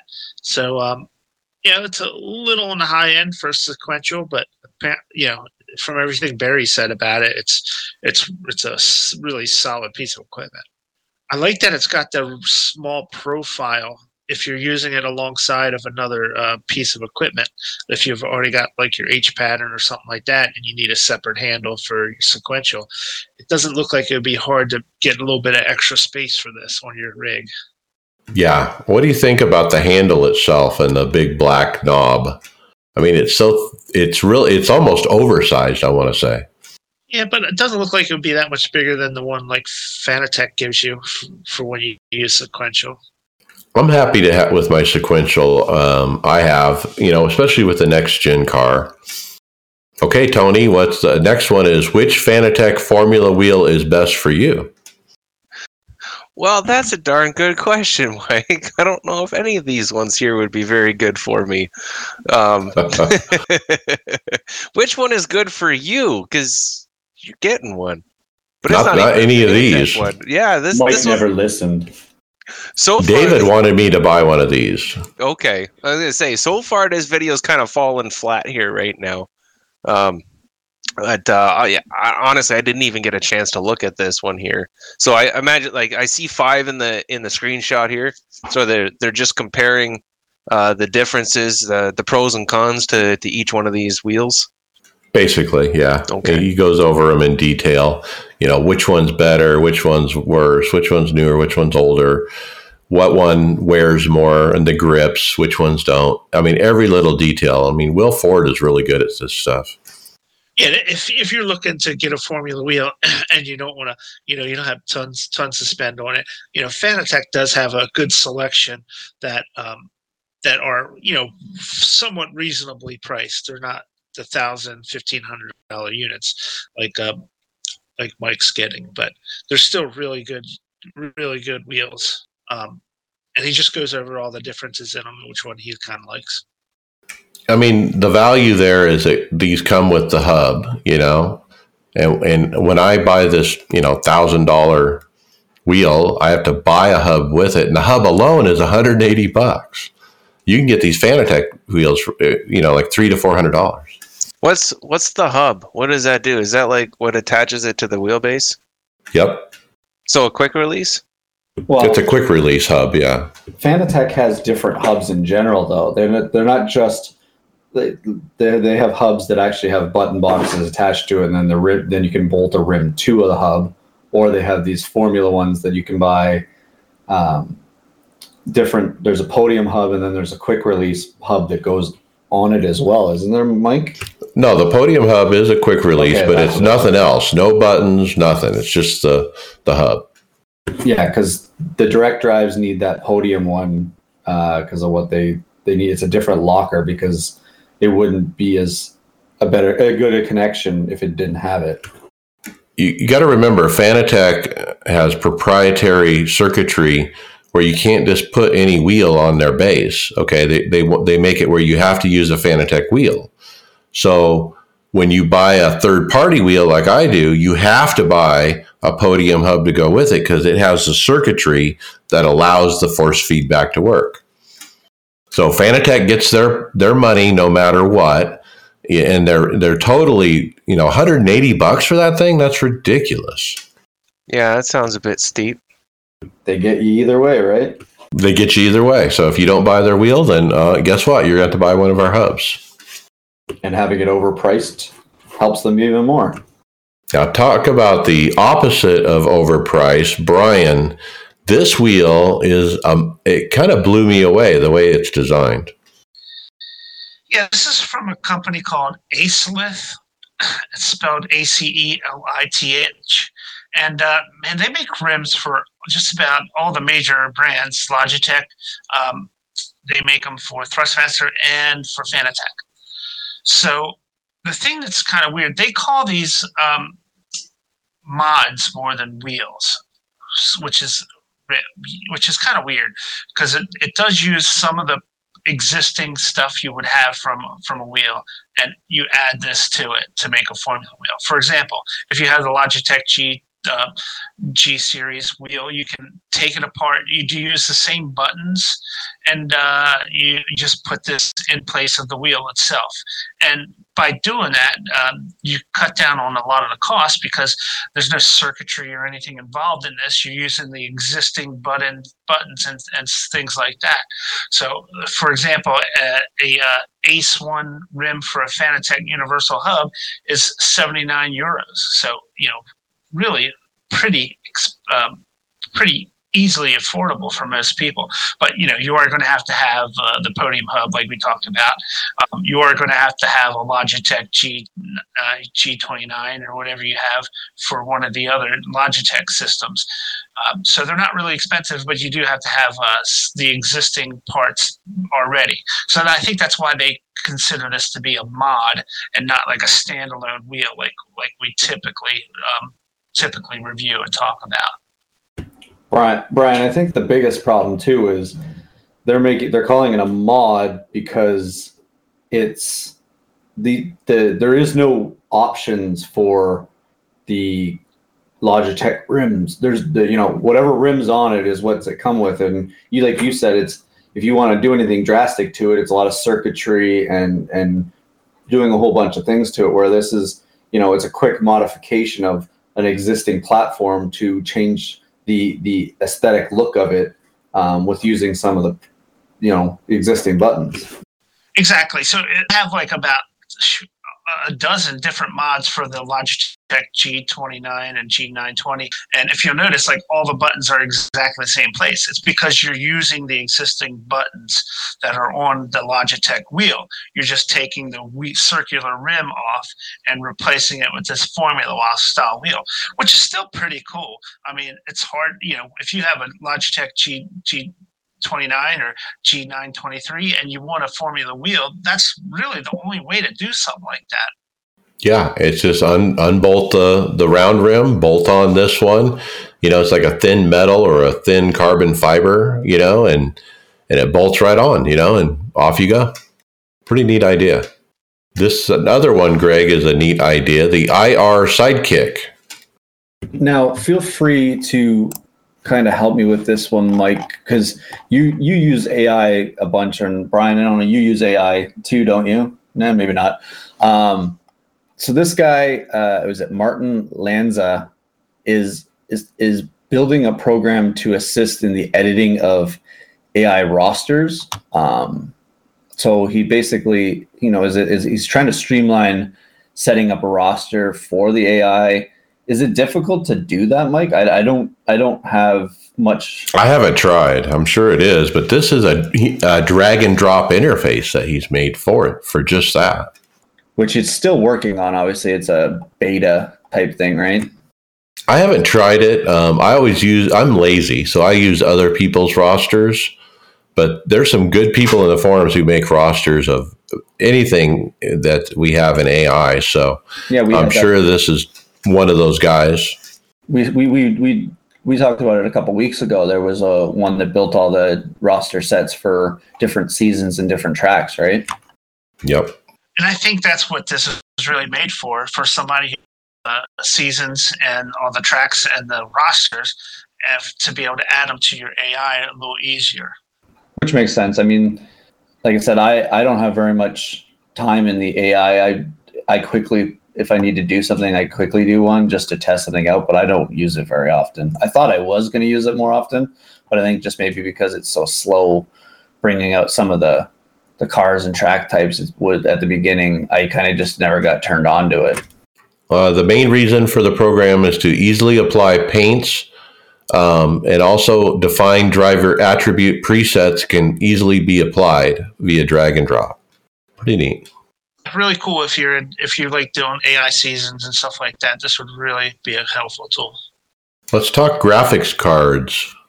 Hacker group Lapsus has leaked the credentials of more than 71,000 NVIDIA employees after the company did not acquiesce to its demands. The group stole the corporate data during a recent ransomware attack and threatened to release it if NVIDIA didn't remove its cryptocurrency mining limiter from its RTX 30 series video cards.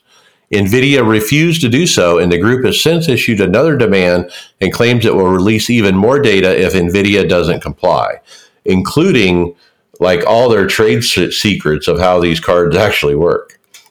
If they knew the secrets, couldn't they just disable the LHR? Good point. You would think so. I like to see a company not bear down to these bad guys. They said, no, we're not going to pay you. But, I mean, how much damage are they going to do? Yeah, really. And I'm getting way above my head here, but these cards are real important for crypto mining. Isn't that correct? Yep. So, by releasing the limiter, removing the cryptocurrency mining limiter, you could be really messing up some big markets, in crypto. And that could cause a serious ripple effect throughout the whole cryptocurrency world, really. I think the point of the LHR is to limit the demand on the cards from miners so they get more in the hands of gamers. Right, but like Brian's saying, is if they remove that feature, then they start using the cards again, right? Right. Now, it also says here on Tuesday, Lapsus amended its demands and said NVIDIA has until Friday, March 4th to make all current and future GPU drivers open source. And if they don't comply, we threaten to release information regarding the silicon chip files in what is referred to as the closely guarded trade secrets for graphics and computer chipsets in the public Telegram message group. All they are is bullies. Yeah, they're hostage takers, really. All right, let's keep rocking. Brian, we got a new wheelbase. Yeah, this is actually the Gran Turismo DD Pro base from Fanatec. So when Fanatec Gran Turismo was originally revealed back in November 2021, it was like part of a bundle that included a GT-themed wheel instead of CSL pedals. But now the wheelbase is available separately. So that's what they're advertising here. So entitled the Gran Turismo DD Pro wheelbase, it allows those who may already have your own Fanatec pedals or wheel to purchase the standalone base, which is cool. So, for example, if I have a Fanatec DD2 base, and if I wanted to use that on a Gran Turismo with this base, I could just take one of the wheels I have and switch it over to it. I don't have to worry about buying the whole bundle. How is this different than the CSL DD? It's I don't think the CSL DD works for the PS5. I think it's a different. They all have different coding or something. What do you call it? The different. It's something that Xbox and PlayStation do every time they bring out a new system. They make wheel companies and any peripheral companies recreate their stuff so that they have. It's kind of like the iPhone and their charger. Yeah, it looks like a CSL DD almost. I mean, it looks like a newer version of the CSL DD, honestly. Yeah, and I would bet against it being almost the same exact specs as far as the newton meters and all that stuff. I think it's probably basically the same motor. It's just designed for those systems, like Greg was saying, because they have all that proprietary stuff that keeps you from being able to swap hardware from one console to the next. See, when I bought my Fanatec CSL setup back in, it was 3 or 4 years ago, maybe 5 years ago, I was looking for a system that I could run on my PC, my Xbox, and my PlayStation 4. And this was the only system Fanatec had the only system that was easily able to, if you bought it in a certain package, you could get it to work for all three. Whereas if you bought through Logitech, you're buying both wheelbases, and then it would obviously come with both pedals. You're doubling everything up instead of having just one thing. This is the problem with PlayStation, Xbox, and PC. PC doesn't matter because they're always compatible with the PC. It's just Xbox and PlayStation don't play well together. What a good price, man. The prices are pretty low on these entry-level DDs. Did you ever think years ago that you would see a DD this low, this quick? I mean, when the DD1 was first announced and David bought one of the first ones, that was a historical low price at that time, at $1,000 or whatever it was. And then you only had to wait on it for 5 months, right? Good Lord, he's alive. Well, he's just in time for results.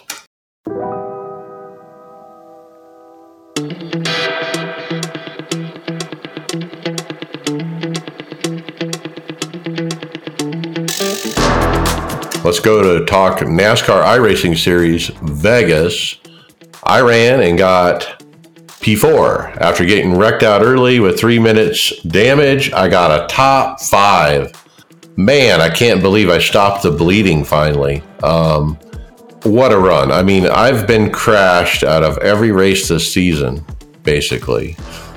And to get a top 5 finally, it's just relief more than anything. But it was great to run well. I ran well, and it was fun.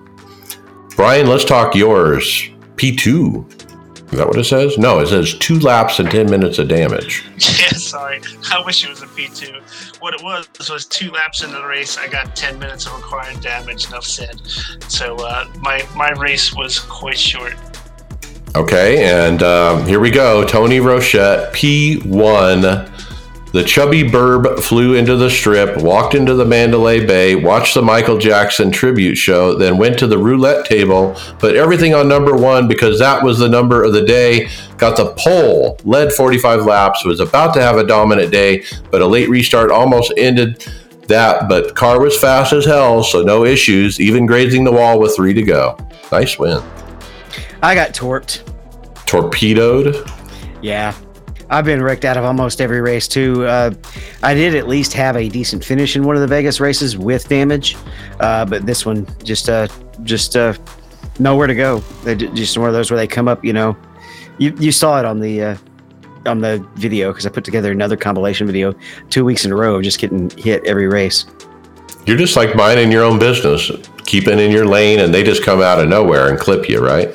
Yeah, it's just wrecks, 4 or 5 cars in front of me, and these cars they don't stop so easy when they're going 180 miles an hour, right? So up they come, and I'm literally a bullseye.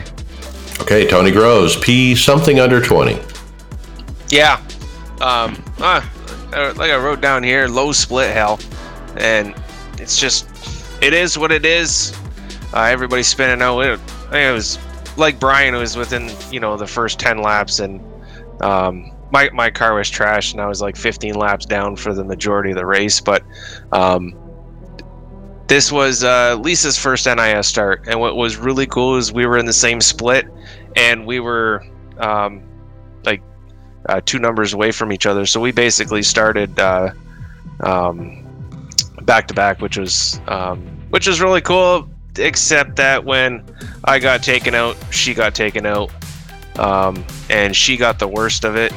So I was able to stay in the top 20, and I think she was like 25th or 26th or something like that. It was it was a terrible race, but just being able to do that with her, that was good. We stuck around for the whole race because she needs a safety rating. So it ended up being good. I think I lost like 1 I rating, so I'm glad I stuck around too. Well, and she got a taste of what it's like to be in team speak for an NIS race, to hear what other people are doing and how our races go. And what did she think about all that? Well, she is, kind of used to that, running with the ladies of iRacing. She's used to having a lot of chatter, and but she liked the whole experience, and kind of listen to everybody and how they're getting through their races and stuff. She's not used to this long of racing, and she's gonna get a real good experience this Friday when we make an attempt at Phoenix, and we'll see how it goes. Coda coming up. She bought that track, which is going to force me to buy that track, and I don't think she's done any road racing with these cars. So we got a whole lot of fun coming up in the next bunch of weeks here. Yeah, it was fun racing with her. That'll be fun as we go forward. Greg, you had the best result, P3, besides Tony. I was just going to say, are we just going to forget about Tony? No, P3, I was definitely probably the furthest I was going to finish up. The other 2 cars in that field were the fastest too, and I couldn't catch them, but it was a good race. I don't remember why we had a late, or was so close at the end, but it's kind of a blurry week, but I had a whole bunch of good finishes in a 5 race span. Adam Jocelyn, P7 in top split. He was very happy with that. Sunday Open, David torpedoed again. Yeah, this one was extra upsetting. Top split, and here at the end, I'm about to pass for P5, and the P5 guy bounces off the wall and knocks me out. With 5 laps to go, I actually get a meatball from it, and it's just like I cannot buy a break right now. All right, and my luck continued on Sunday Fixed. I got wrecked out. I actually missed the first caution to only get wrecked under caution by a guy who shifted into the wrong gear and spun out and spun into me. It was 90 seconds damage. I got that fixed. Just shy of halfway, I got caught up in the big one, blown engine. There were several folks that ARCA braked into me after I had even stopped. I mean, I was like, blown engine, stop, just sitting there, and then they pile in again. It's like, come on. Tyler Williamson ran with me. He tweeted about his race. Horrible race in NIS fixed at Las Vegas. This next gen was so dang loose, I couldn't do anything. Sorry to those who got caught up in my mess. Hey, Mike, I was actually spotting for Tyler at the end of his race. It was really interesting how it played out because he was in P2 with like about 20 laps to go, and he had enough fuel just barely to get to the end.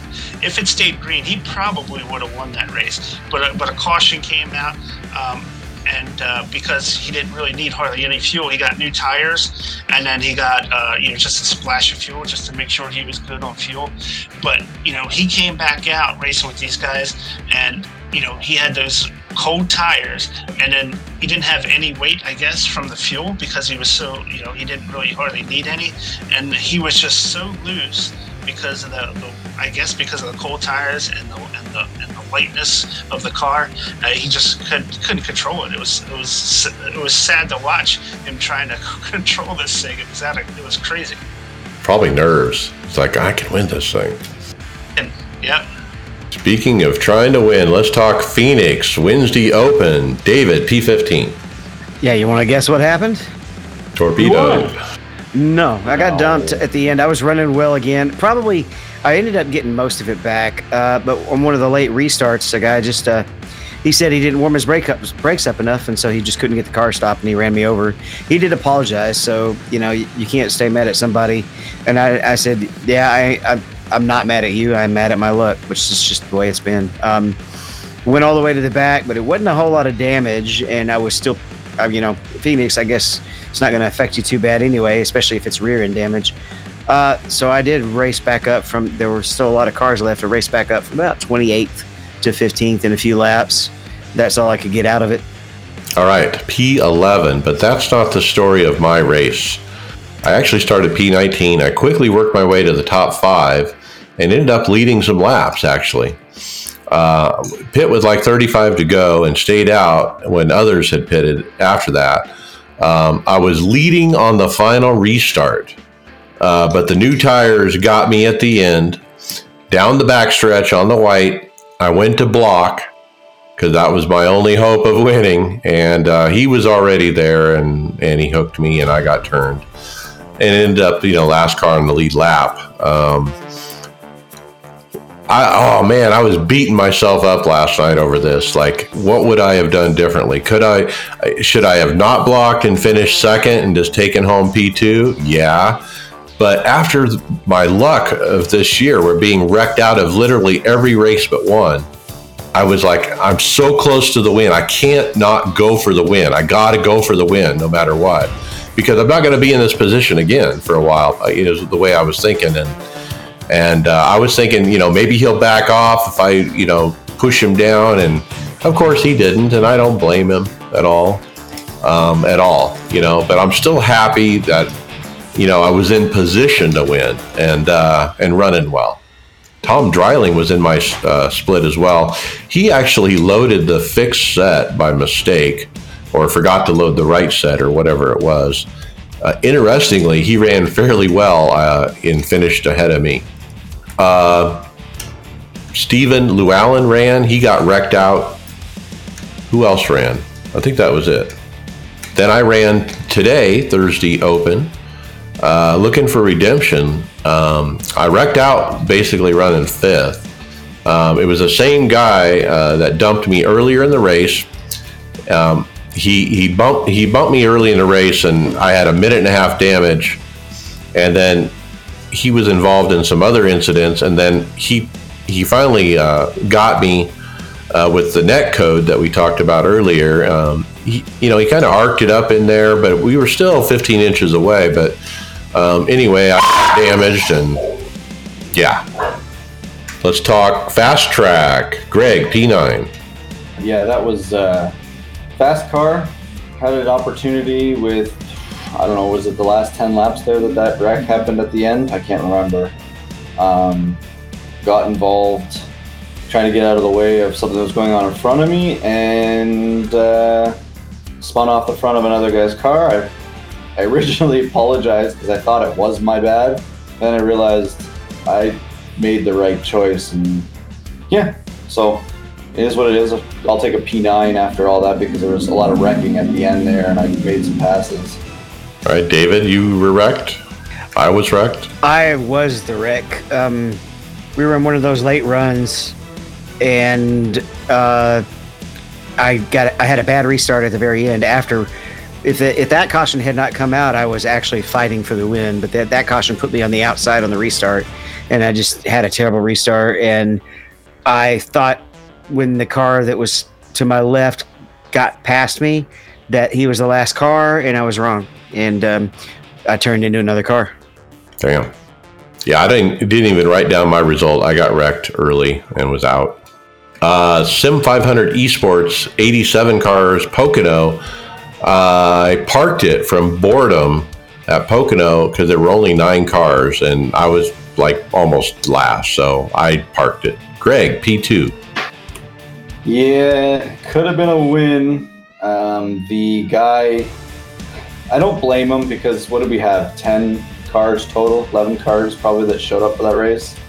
But a guy went down pit road and had to pit for tires, and he came out with the 3 of us that were battling and decided that he, with new tires, would get in with like 10 to go, would get involved with us racing, the 3 of us, and it kind of was annoying, but I'm not going to blame him. He wanted to stay in the server and still race, but he ended up getting in front of me and getting loose in the middle of the corner, and I spun him out, and I ended up losing probably 3 seconds, and I had to get it down.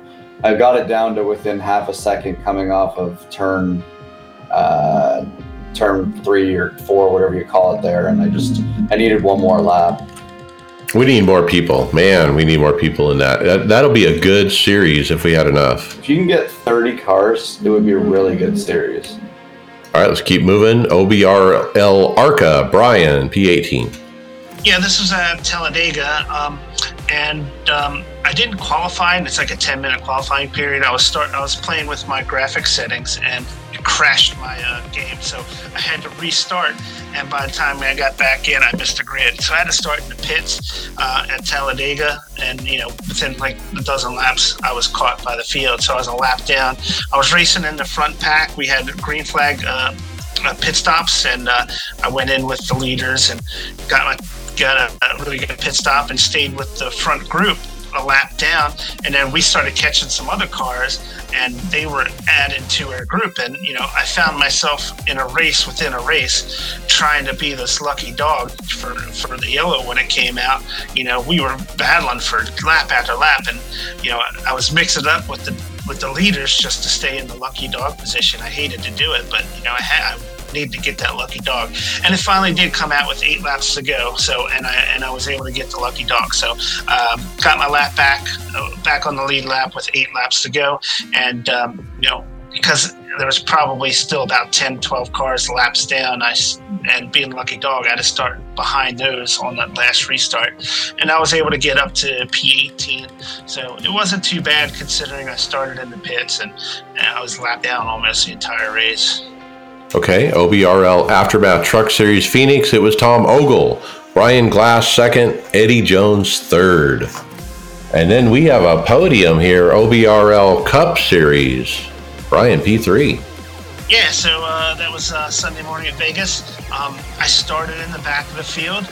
I got a little bit of front end damage early, where some cars spun out, and I checked up as I couldn't go around them, and I wound up tapping them in the front. Got like 20 seconds of damage, nothing major. Got back on the track, and the car wasn't affected. Was able to work my way up into the top 6 or so, and then there was another crash late in the race, probably with about 10 to 15 laps to go. And again, I got just a tiny bit of front end damage, so I had to go in and pit. Everybody else stayed out because there was only like 10 laps to go.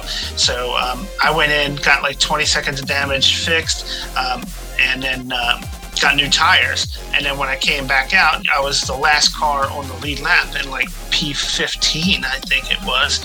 But with the new tires, I was able to just blast through the field, and I was running everybody down and was able to get to P3.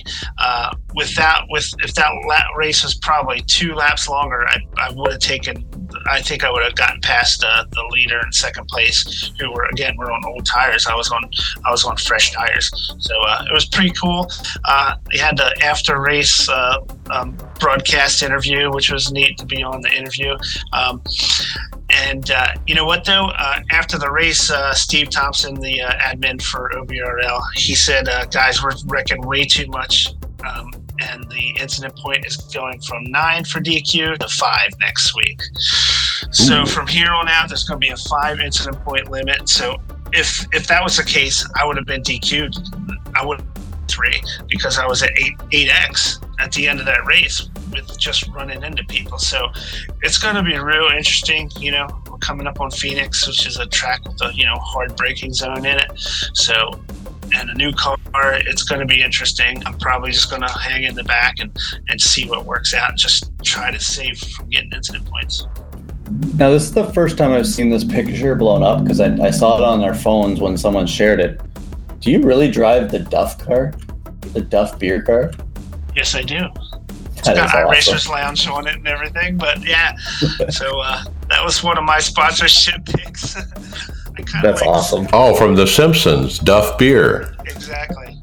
So there's other couple beer cars in there. There's a Miller Lite car, Coors Light, Budweiser, and I have the Duff Beer car. So I don't know. One of my things is this is kind of like make believe racing. So I use make believe sponsors to kind of match up. I don't know. Okay, and then the Get Her Done GT3 series, Greg, a win, P1. Yeah, I snuck that out by the slimmest of margins. They did something different last week where they made the race an hour and 10 minutes instead of just an hour. So it was almost moved it to 2 pit stops. But being a new member of this, I got the penalty and had to start in the back. And on the pace laps, I was like, well, let's see what happens if I save fuel. So I was shutting the car off and coasting around the full track without running it. I could do a couple quick jolts and was able to keep with the field. But then when we went green, I lost about 19 seconds on the first lap just trying to avoid stuff. And I was like, there's no way I'm going to make up 19 seconds. So I went into fuel saving mode and I saved and only pitted once while everybody else pitted twice. And I came out, the guy that was dominating and leading the whole race came out of the pits. He was 2 seconds behind me with 2 laps to go. And I held him off and I ran out coming across the line of fuel. You barely saved enough. Well, I mean, if you look at it, I saved a lot because they had to pit and probably add like 4 or 5 gallons, maybe 4 gallons. Okay, let's jump to final thoughts. Brian McCubbin. Just want to. If you remember last week, after last weekend's racing, I was a little dejected because of, getting caught up in wrecks and having terrible finishes. And, this week I squeak out a podium and, like automatically just changed the way I feel about it all one shot. So it just goes to show you, everybody, things might seem pretty dim, but all it takes is one race to turn things around to get that feeling again. Like, you can't wait to get back on the track. So I know a lot of people with these cars are dealing with a lot of incident races and stuff like that, but just hang in there. It'll get fun again once you start getting better results. That's right. It ebbs and flows and got to stay with it. David Hall, final thought. Yeah, I'm irritated with the streak, but it has to work out somewhere. There's nothing I can really change. I can't sit and ride complete in the back. I just have to take what the car gives me.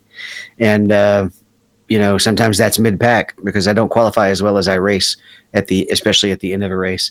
I did go on last week on Into the Apex and had a blast with those guys talking for about an hour. Check out that broadcast wherever you get podcasts. And at some point, we'll be having Tyler over on this show.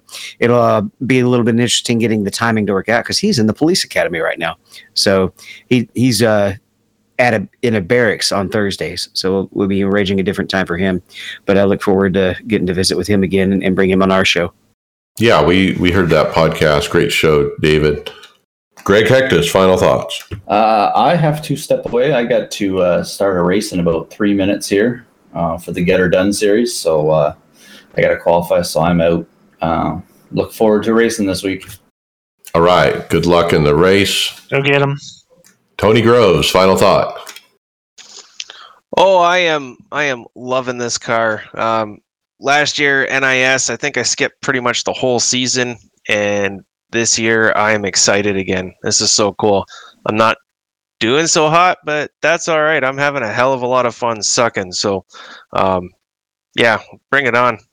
Oh, it's fun to drive. It's hard to drive. Fun is hard. Will Gibson, hey, thanks for coming. Final thoughts. Oh, yeah, no, I appreciate you sending me the invite and enjoy being on, especially with the new build. I didn't put it in the script, but I did finish P15 in my Lionheart Retro Series debut. Qualified 20th, kept the car clean, 0 incidents, and finished on the lead lap. Could have ran better, but I kind of messed up the tire strategy. Still learning. I got the Monday night race with those guys with my dad in the Speedway Series, which uses the DW12. So I'm really looking forward to that Monday coming up, and I'm going to try to put in a bunch of work on some setups for the tour mod we talked about a few weeks ago and get those on the forum. So just looking forward to this weekend. All right. Yeah, thanks for coming.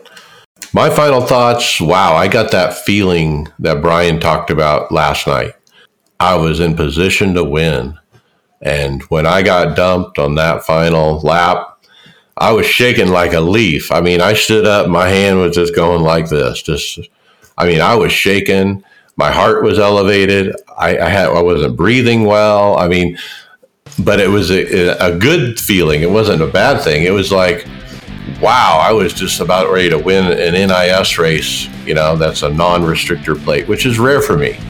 And, to be in that spot, to run so well, to always be able to drive to the front at a place like Phoenix, where there's so much off throttle time, man, I'm just so proud. I'm proud of this team, proud of all of our guys and everyone who's winning. I mean, we're winning every week. One of our guys is, and I just want to be one of those guys that wins. So, man, I'm looking forward to tomorrow night. I feel like I can do it. I feel the confidence is rolling again. So with that, hey, we'll see you on the track later.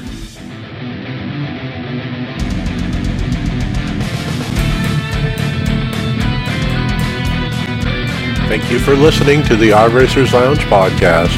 Make sure you go subscribe to us on iTunes, SoundCloud, or Google Play, Facebook, and Twitter. See you on the track.